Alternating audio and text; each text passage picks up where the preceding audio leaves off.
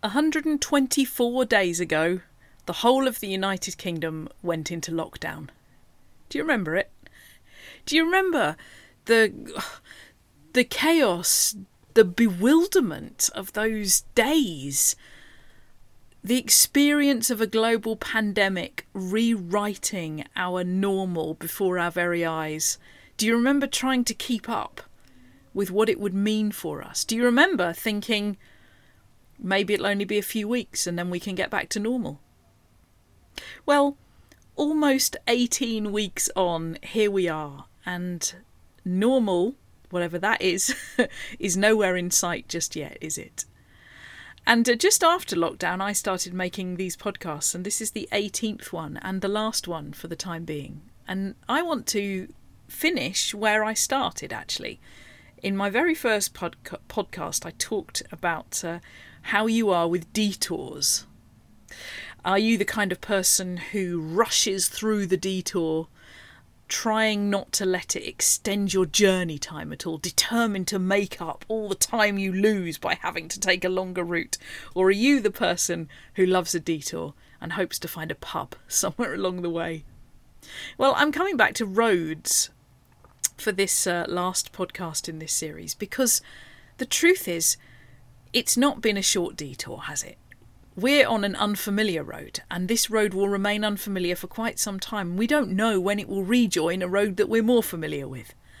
And so somehow we are learning to walk an unfamiliar road. We are learning something about guidance, about listening, about knowing the will of God, the ways of God, the purposes of God in an unfamiliar place, on an unfamiliar landscape. And I have a few insights to bring on the subject of guiding, largely because as a blind person, I spend an awful lot of my life being guided. And I've been thinking about guidance in the light of that over the last few days.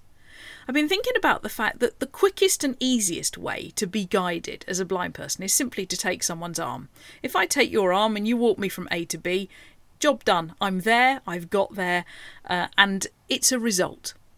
The thing is, I don't know anything more about the road you've just guided me along. And you could guide me up and down that road 4 or 5 times. And I'd still be none the wiser, really, to be honest. It's a little bit like the sat-nav approach, isn't it? It's a bit like driving your car and having a friendly voice saying, take the next exit, turn left, make a U-turn. All those really useful things sat-navs tell you. That's the sort of instant guidance we like, isn't it? Just get me from A to B and that's fine. Well, I think I said a few weeks ago on one of these podcasts that listening to God is much less like consulting a reference book and much more like going on a treasure hunt. It's not really about asking a question and getting a straight answer. If you've spent any time of your life in prayer, you'll know that it's not really about asking a straightforward question and getting a straightforward answer. It's much more about listening to the one who accompanies you. And if you really want to teach me as a blind person to walk more confidently, to be more confident on a route, to learn a road that I'm not familiar with, what you need to do is not take my arm and walk in front of me. What you need to do is walk behind me or beside me and talk to me. And I might have a stick or a dog or some mobility aid or other. And as you talk to me, I am able to learn the road we're on and become more confident. Rather reminds me of that verse in Isaiah chapter 30, it's verse 21, and it says something like, you will hear a voice behind you saying, this is the way, walk in it. When you turn to the right or to the left, you'll hear a voice behind you saying, this is the way, walk in it. That's the kind of guidance that empowers for blind people like me. And I think it's the kind of guidance that empowers for those of us seeking to walk the ways of God's kingdom too. Having God, as it were, the voice of God in our ear, at our elbow, reassuringly near to us, not steering us from A to B, so much as helping us to become more aware of our surroundings, helping us to notice what we need to notice. That's been a theme in many of these podcasts. Are we noticing what we need to notice? Helping us to learn the contours of the landscape we're in so that we can walk the route more confidently, so that we can walk with more courage, more trust, so that we can come to a new place, but know sort of how we got there somehow. And that seems important at the moment. I wonder as we go forward whether we might continue to learn to listen to the voice near to us. Not be those who want a map, that you can pull out your pocket, look at it, work out where you're going for the next 100 yards, then fold it back up and shove it back in your pocket. That's not the kind of guidance that prayer brings us. Prayer is the habit of attentiveness to the voice that is always speaking near us, just behind us, just beside us. Have you noticed that? Have you spotted that? Just coming up on your right over there, there's something that you might want to be aware of.